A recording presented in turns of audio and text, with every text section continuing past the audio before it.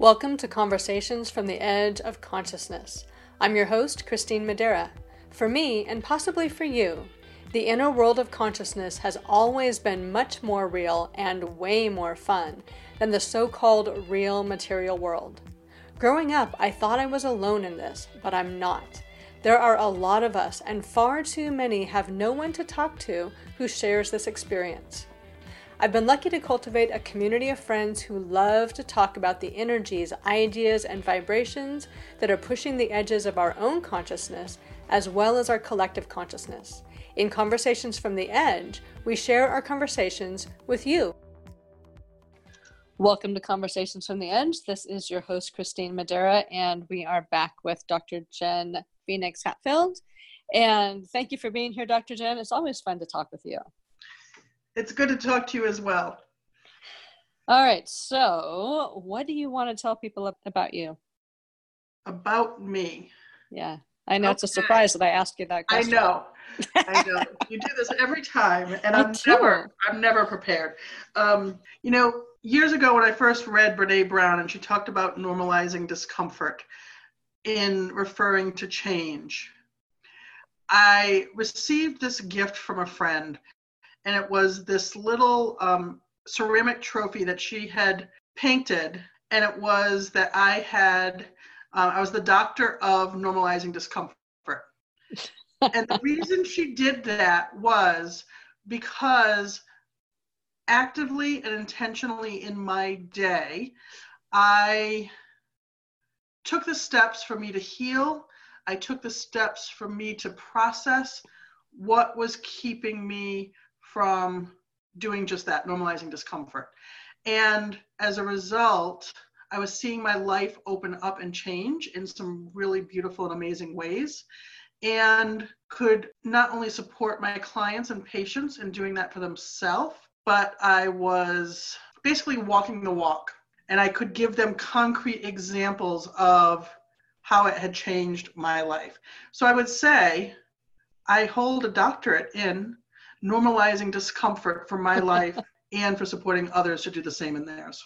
All right, perfect. Well, and that really is then the perfect introduction, because we were going to be talking today about change. And, what I had noticed for me in this process, and I've been working with, normalizing discomfort for years and years as well, for myself and for clients and things. And just because it was a fun thing to do. In this time of coronavirus and all that is unfolding from it, that we're being asked or demanded or whatever, we need to change so many things about our life just to be able to work from home, to teach our kids from home, to adapt our work if we have work, or to find different ways of being in the world and different ways of showing up as ourselves. And there's so many things that are pushing us to change and to grow. And I was noticing, because even though I really enjoy growth, this high level of demand that we were getting to grow and change was bringing up various layers of discomfort around change, and like how like different survival layers as that was kind of coming up through the DNA and coming up through, long-term ancestral patterns and things like that, and how much resistance we really hold, outside of the surface stuff that's going on, to change. And even though with kids grow, we expect them to grow, we expect them to change, we want them to develop. And that kind of comes to an end sometime after high school or college, where we kind of expect people to become who they are and stay that way. And then when we continue to need to change, whether we're adapting to another job or we're adapting to something like this, like that change becomes uncomfortable and threatening. And since change and growth are the things that we actually have to do right now if we want to stay sane, I wanted to talk with Dr. Jen about that, because we've both been working on this for a long time. So it's a long way of saying we're talking about change. So I'm just going to pass it over to you for this moment without an actual question. But I know that you've worked with a lot of this as well. So what's your perspective on growth and change? Growth and change is living. That if something's not growing and changing, it's dead. That's true. Yes. So the idea that so many of us want things to stay the same, and I remember this for me. I remember at a point in my life, my goal used to be to get to a place in my life that I could keep as many things as I could the same. Mm-hmm. Until I started having daily migraine headaches and finding myself in pain. And what I came to realize was that in trying to control things and keep things the same, where it was being felt was in my body. Because my body was saying, my being was saying, change, movement, growth is life. Mm-hmm. And I was trying to keep things like status quo. I would go so far as to say keep things static or stagnant. And because of the effort I was putting into doing that, it had an adverse effect on my overall health and well-being. Well, I don't think you're alone in that. I mean, if you look at us now as well, just as a society, we've really been doing that, and it's exposing all of the things that don't work with that, the things that the health issues and the financial issues and the systems that we have, that when things can't be held and forced to be the same, how much they just fall apart. And so I think that what you experienced back then that got you into chiropractic is the same thing that we're experiencing now as a society. And the skills that you're going to talk about, hopefully, are things that we can put into practice for all of us. Yes. And, I think one of the first keys is to identify what your beliefs are about change. Are you someone who is open to change, who's open to growth, who does believe that it's important to living a full, healthy, happy life? And I want to point that out to something in there a little bit, because, and we go back to this a lot, what your mind thinks about that is not what you really believe. Like, I can see people that I know, as you're saying this, mm-hmm. who are like, yeah, I totally believe that I should grow and change. But I'm like, oh my gosh, like, I mean, a lot of my clients were like that. Oh, I'm totally open to change. But like everything beneath that surface concept that they held about themselves was the belief that that change was threatening. And so I want to also just highlight that what you think you believe is not necessarily what you believe. Yes. And that's why, identifying your beliefs or what you think you are, you think they are, mm-hmm. is like the first step. Okay. That's where we start, but it's not where things end, because you're exactly right. And I just had this conversation with one of my clients today. And that is, okay, the beliefs and recognizing those, and then recognizing too that some of your beliefs may contradict other beliefs. Yes. Like, for instance, and I would say there's a contradiction with the people that you're mentioning, because if they truly believed that they're open to change and change is healthy, then they would be taking action and following through on change. You would see it show up in their life. And that's what I pointed out with a client today was, okay, you can tell me and tell yourself that you believe XYZ, but are your actions supporting that? And what she came back and said was no. And then I'm like, okay, why is that? Well, it's because there were other beliefs that were also operating that were working against the belief that I'm open to change. Change is, I can be happy with it, I can be healthy with it, and that's what was getting in the way, is her beliefs were working against each other. I totally agree with that. Yeah, we've got so many layers of beliefs. It's like, what is that phyllo dough dessert thing that's so yummy? Baklava. So you've got all these like multiple layers of dough, and the deeper you get down, the denser the layers are. So, we think we've got stuff going on because we operate in the nice, fluffy top level of beliefs, but deep down they're really congested. And one of the things I have found when it comes to change is there's so much belief around what's allowed to change and how you're allowed to grow, that people don't allow themselves to just organically grow. Like they have to grow in a particular way. It's almost like training for a marathon. You're allowed to get better and you're allowed to, run more, but there's no other change that can take place that's allowed. And so it's a really kind of a narrow bandwidth when it comes to what we allow ourselves to change. Change can only be one way. It has to look a particular way. There's nothing organic about it. It's planned for. It's a goal-oriented thing. And there's no coming into kind of the body and what the deeper spirit is inviting you to change into. It's a very mind-directed change. So I have found that to be true with people as well. And that is different than the baklava example, which is kind of its own standalone thing that we might talk about sometime, or I might just make baklava because it's sounding really good right now. I don't typically use baklava as the analogy or as the picture, but yes, what you shared is why it's not easy for us to make change and why we're not always aware of what's getting in our way. And I share similar stories with clients because we can be really critical and judgmental of ourselves, that we know that this change would be healthy for us, and why the heck can't we actually follow through on it? Mm-hmm. And it's because there's a lot more layers, there's a lot more aspects of who we are as a whole being that are at play. Yeah. So I'm highlighting that because if somebody is listening to this, I want them to know that there are other things at work.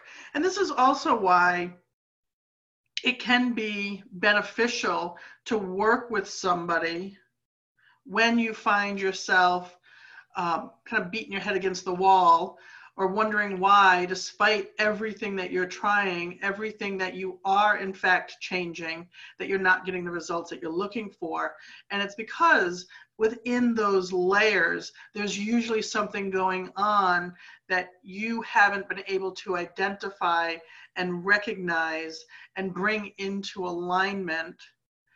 And all of that is just further supports what we're talking about, is change can be challenging. Change can be mm-hmm. hard. It can be painful. It can take time. And often in the pace of our society, what do we hear a lot of? Well, I don't have time. I don't have time. Mm-hmm. Or because the belief of what we see certainly in the media, certainly in advertising, is quick results, quick mm-hmm. relief, quick resolution of, XYZ. And when we're talking about beliefs, we're often talking about something that we're addressing, looking at, working on, that never ends. So there has to be a willingness to truly be, in my opinion, truly be healthy. Mm-hmm. Much like you mentioned a marathon, training for a marathon takes a level of commitment. I would be the first person to say emotional health and well-being takes commitment as well.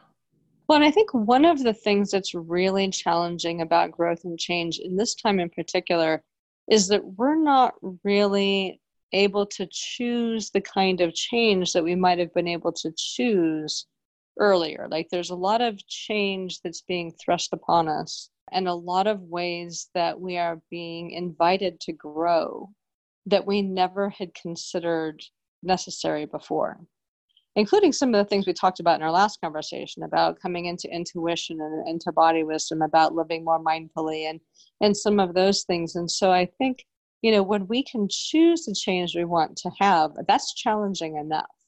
And I know you and I both know that from working with people, that it is, if you choose what you want, you have a lot of blocks to getting there generally, or you'd already have it. And so that's its own challenge. But right now, there's so many ways that we are being asked to change that, we're looking at it and it's like, I don't even know if I want to change like that. Like, that's not a change that I would intentionally choose. What I would say with people is that a lot of the change comes with how we interact with life, with our relationship with life, with actually accepting life as it is and living life as it is rather than trying to make life something idealized or make it a particular way. That right now, we're in this place where we can really begin to respond to life as it's unfolding in the moment, because kind of in this place where we can't create in the same way that we had thought we could create it in the past. And it may look much different, but one of the ways of being in change is to learn how to navigate just the whole process of change within you. But what would you say to people? Because right now, the things that 6 months ago we were working for just might not even be applicable anymore. So if people are facing changes that they never had intended to want to make, what would you say about that?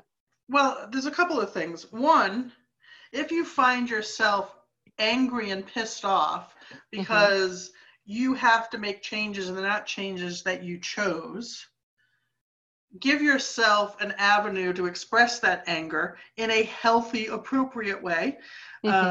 Whether it's, you punch some pillows or write and write and write until you have nothing else left to write, or, you go outside and scream and yell and jump up and down like in your backyard, or whatever the case might be, but allow that anger to be expressed.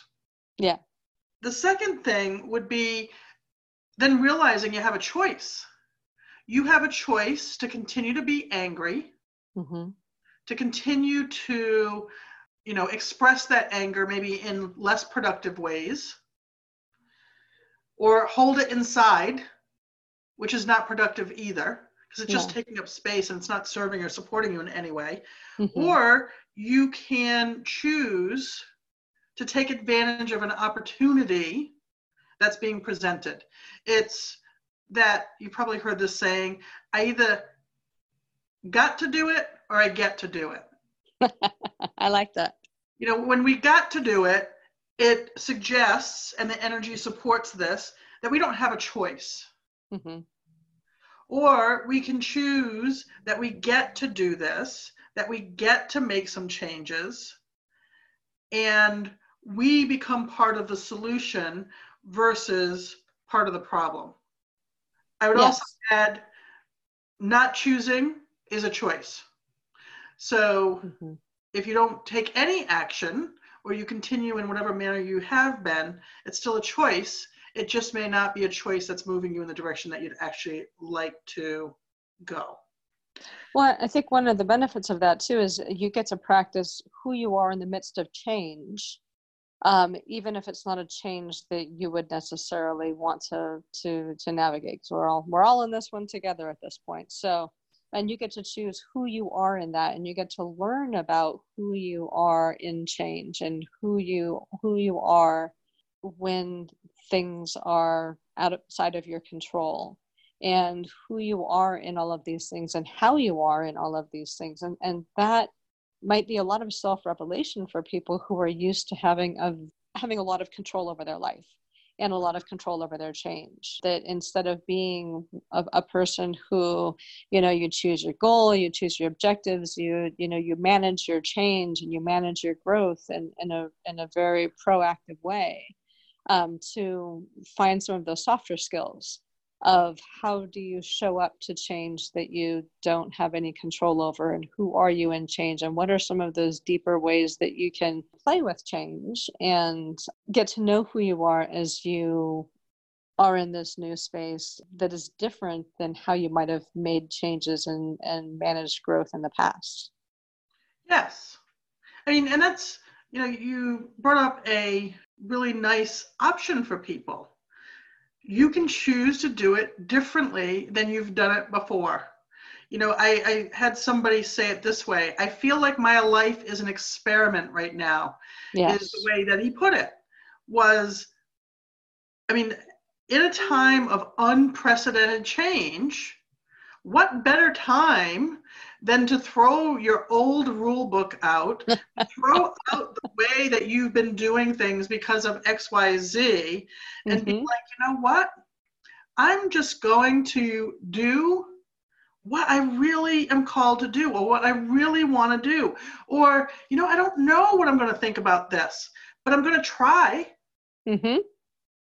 Versus feeling like you've got to, or choosing, I won't say choosing to somehow try to take your old model and apply it and make it fit to this one, and find that it's not really working. Yeah, because my deep belief in this is that one of the movements within this deep time of change is that how we have learned to live in the past no longer applies.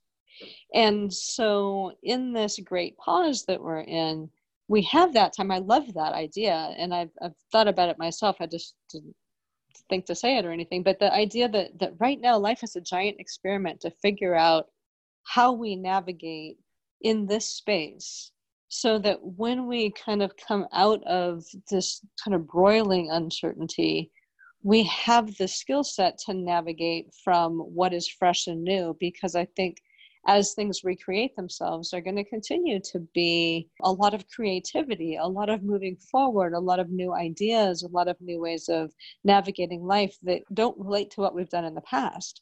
And so I love the idea that life is an experiment right now, to see how you manage your own life experiment so that you can continue to play in that game and that playground of experimentation versus trying to make things, very status quo or very, very normalized again. Though I think, Christine, too, one of the things that I want to highlight there is some of the words that you chose, because you talked about playing, for instance. Mm-hmm. And this is where change, why it feels hard, and why our beliefs are important to identify and to continue to reevaluate as we move forward in this, is for some people, the idea of experimenting might be, I need very clear, concrete steps that are given to me by somebody else. Yeah. And I need to do them exactly as they're written, for instance, chemistry. Mm-hmm. Another idea of experimentation might be an artist or a dancer who's going to create or choreograph an original work. Mm-hmm. And the way that those are going to be approached are going to be two very different things, yet they both can be called experimentation. So one of the beliefs that came up for me to bring up in this too is, if you have a belief that you cannot fail, that's not allowed, that's not okay, then experimentation and the idea of that may be horrific and scary and not something that you're willing to do. So identifying what your beliefs are around failure. For some people, failing fast means they can get to positive results or positive change sooner. Mm-hmm.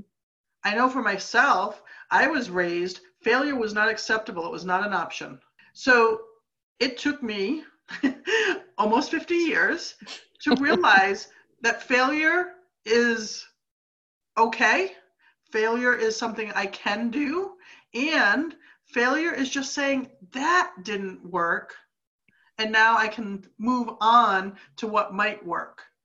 So this is a great example of how different beliefs in different areas of your life work together or against why change happens or doesn't happen, or at what rate or pace change happens or doesn't happen. Can I make a comment on that too? Because when you were bringing that up, I agree with you, by the way, but you also had said something, and I just wanted to highlight that in a slightly different way, is oftentimes when we're afraid of change and we're afraid of failure, we continue to do the same things because they're comfortable, and because that's, if we continue to do the same things, surely we must be successful. And sometimes it's not intentionally trying something new that's the experiment. It is actually looking at your life and seeing what's actually not working that I've been doing, that if I stopped doing it, I would label as failure. that actually really needs something new. And so it was just a different, it was just another layer of the failure piece in there. Because I've had a lot of people as clients who, they were taught to do something in a particular way, and they just kept doing that because that was, if they could continue to do that, even if it wasn't successful in the external terms, because it was what they were taught to do, if they stayed with that, they could be considered not a failure because they stuck to that particular belief system or thought system or whatever, instead of just, trying new things, to look and see like what actually is something that needs to change, that if I let myself let it go, I could relabel it so I'm not feeling like I'm a failure. I'm just trying something new that hasn't been working. So it was just that other side of failure, that sometimes we just continue on with things because they're familiar beyond a point where they're actually helpful. And to stop doing them would be a form of failure. Yes. And this is where our beliefs also come in. I am safe even if I fail. I am safe even if I make a mistake. I am safe even if I try 100 different ways to do this. And I say that because, yes, we were often ingrained, taught, doctrinated, educated, you pick the word, by our parents, by our teachers, by religious leaders, by other people in authority, to do things a particular way for a particular reason. And it's that particular way for a particular reason that often gets us in trouble later in life, because we weren't taught to be flexible, most of us. I know there's some people who were, but we weren't taught to be flexible, to be versatile, to go with the flow, to think on our feet. We were taught to solve problems.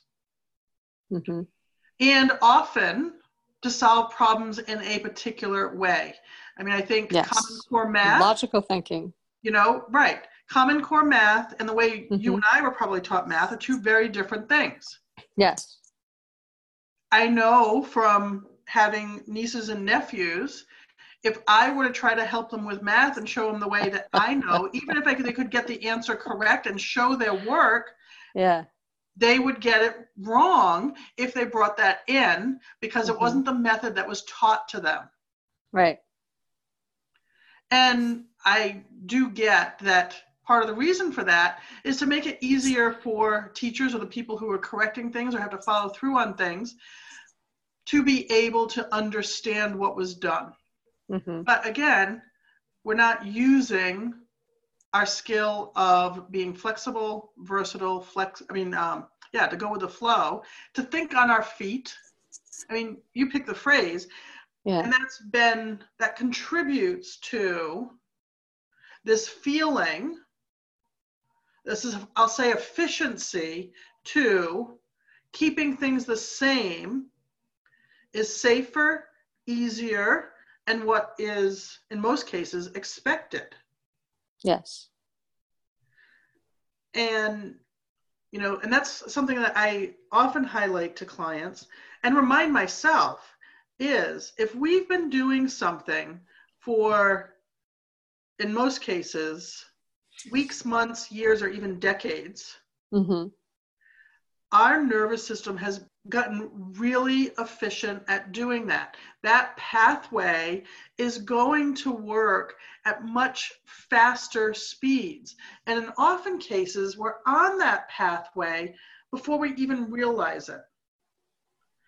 And so initially when we're making change, we've got to increase our awareness. We've got to be really clear on the change that we're making, and have to recommit again and again to making that change, so that way the new behavior, the new thought process, the new behavior, the new pattern that we're wanting to create can become more and more efficient. Because at some point, that will become the most efficient response, and we can result in our behavior being changed. Yes. And I also want to say something about that oftentimes the efficient response. So, we have these patterns that are in play. And so we have this efficient response, and the body's response to breaking efficiency is often some form of fear.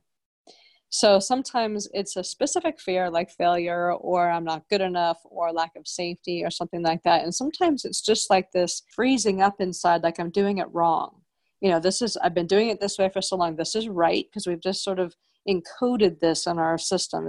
Doesn't make any rational sense, but I've done it this way for so long. This is right. This feels good. This feels normal. This feels different. So it feels wrong.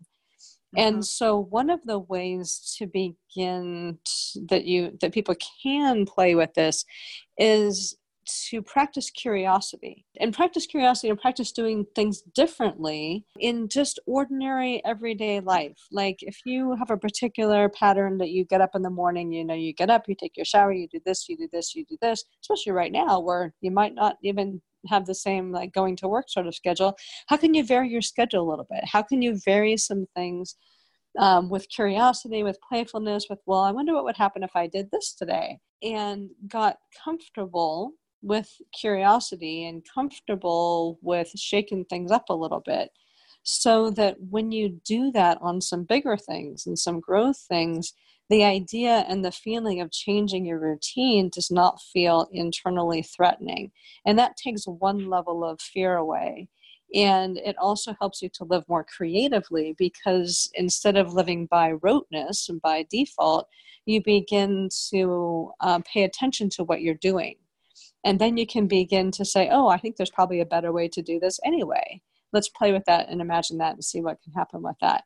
And you begin to recreate in ways that don't feel quite so threatening, because you're internally directed toward curiosity and seeing how things are working in your life and how you might just change them up and tell yourself and experience that it doesn't actually hurt you to change things up in a non-threatening way.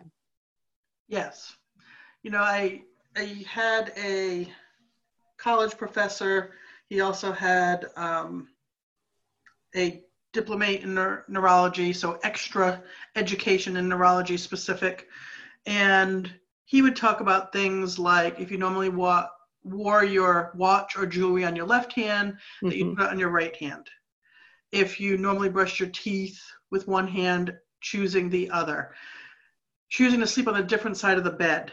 And I know from sharing some of these ideas, certainly sleeping on another side of the bed, that people are like, what? No, I can't do that. So these basic, simple changes that don't have, in most cases, a huge impact on our lives, people don't want to change. Yeah. But like, you're right. If we give ourselves permission to start off small, pick a few things, or in this case, because so much has changed, what are the one or two things that if you got that change down would have the most positive impact on your day, then start there. And then you can start adding other things. And again, showing up and giving yourself permission to play with it. Give yourself permission to connect with somebody else who that you can support each other in playing with it. Create circumstances, much like you would an experiment in a science class. Set yourself up for success. What tools do you need? Oh, the tools I need is somebody to do it with me, even if it's virtually or on the phone, that I can connect with, but to make it more fun. What do I need to be aware of? What's the container or space for my experiment? And part of that would be your beliefs and how you're showing up. But gather that information first. Make sure you've got the tools. Make sure you're clear on what you're doing, and then set about doing it. Well, the other thing you may find too, and I talked about this in a conversation with Katie, that I had started to walk differently. Like was in an experiential anatomy class. when I had my yoga teacher training, and the teacher kind of commented on all of our gaits on our walking and told us how we could walk more in line with what our body was. She could see how you were being, compensating in different ways in your walking. So she'd always told me, if you walk like a gorilla for a while, and you ultimately need to walk like a sailor, because if you walk like a gorilla for a while, then you'll be able to walk like a sailor, and that's your normal gait. And I'm like, yeah. So I actually did that recently, because I've been doing a lot more walking because all my classes that I was teaching have been canceled. So I've been doing more walking. I thought, I'm going to try the whole thing. So I was running like a gorilla because I couldn't walk like a gorilla and stay in walk. And then my body did adapt. I went from gorilla to sailor, and I walk like a sailor. And the point of this is as you start making changes, you might notice that you are naturally making other changes, because what happened, and I have no idea if they're connected or not, but I've been walking like a sailor now for a couple of weeks, and I've noticed that I am leading with my left hand in a lot of things. Like, I'm becoming much more dexterous in my left hand than I ever had been before. And I actually started practicing handwriting with my left hand, because I haven't done that since grade school. And it's not bad. And I'm like, how did this happen? Like, all of a sudden I'm finding I'm doing things with my left hand that I would never had normally had done. And so that just happened as a result of something. But because it was a physical thing, and that was a physical thing, I'm correlating the two of those. So noticing that as you make a change in one part of your life, it might spur automatic changes in other parts of your life, and then change begins to flow more easily. And it doesn't have to be like a huge change. Like, I don't know why my left hand's doing more, and I'm not making it into any giant, wonderful thing, but it's an interesting change. And there's other things happening in my life that are more spontaneous kind of changes. So as you begin to change some simple things, you might find that not only does change come easier and growth come easier, but it becomes spontaneous, and it happens, and then you notice that it's happening, but it doesn't require the same level of trying to have the cascade of changes happen in your life. Yes. All right. So do you have any last thoughts or anything that you would like to do before we wrap it up? I almost feel like we could have a second conversation about change, because there's so many other avenues, or there's so many other reasons why we don't find change to be easy, or something that we want to do, or that we follow through on doing. So what I will say is, choosing the belief, change is easy. Change is loving. Change supports me in healthy, happy ways. Choosing a belief that supports what you want to experience around change would be an excellent way to get started. Well, the one other thing I would add to that, and this is one, like a belief that I've worked on with this as well, is that, change can be good. Change can be helpful. Change can be beneficial. And to point out, to look at the ways that change has been beneficial in my life, because oftentimes for me, I've known that like change feels threatening, even though most of the time change has been good. It's kind of like that deep DNA, ancestral sort of thing that braces against change. And so for me, that change is safe, change can be good, change is beneficial, change supports me, change loves me, I'm always supported in change. Those kinds of beliefs as well have really helped me to be open to things as they shift and change too. So I just add a couple of potential beliefs that people can work on along with that. All right, so how can people reach you? The best way to reach me is to my website, theintuitivephoenix.com, or on my Facebook page, The Intuitive Phoenix. Yay. All right. Well, we will have that. We're going to be in change for quite some time. So I think we can probably have lots of conversations about it, and it will not grow stale, because it'll continue to be relevant as we move forward. All right. Well, it's been wonderful talking with you, and I look forward to our next conversation. As do I. This is your host, Christine Madera. I hope you've enjoyed this conversation from the edge of consciousness. You can find all our conversations at conversationsfromtheedge.net. You'll also find links to schedule a private conversation with me or any of my friends, as well as tools to help you expand your own consciousness and explore what's possible for you outside the boundaries of your current perceptions. Feel free to use this podcast to start your own conversation by sharing it with friends, on social media, in your blog, or even in your own podcast. And as always, live the adventure of pushing your own edge. It's the most amazing adventure there is.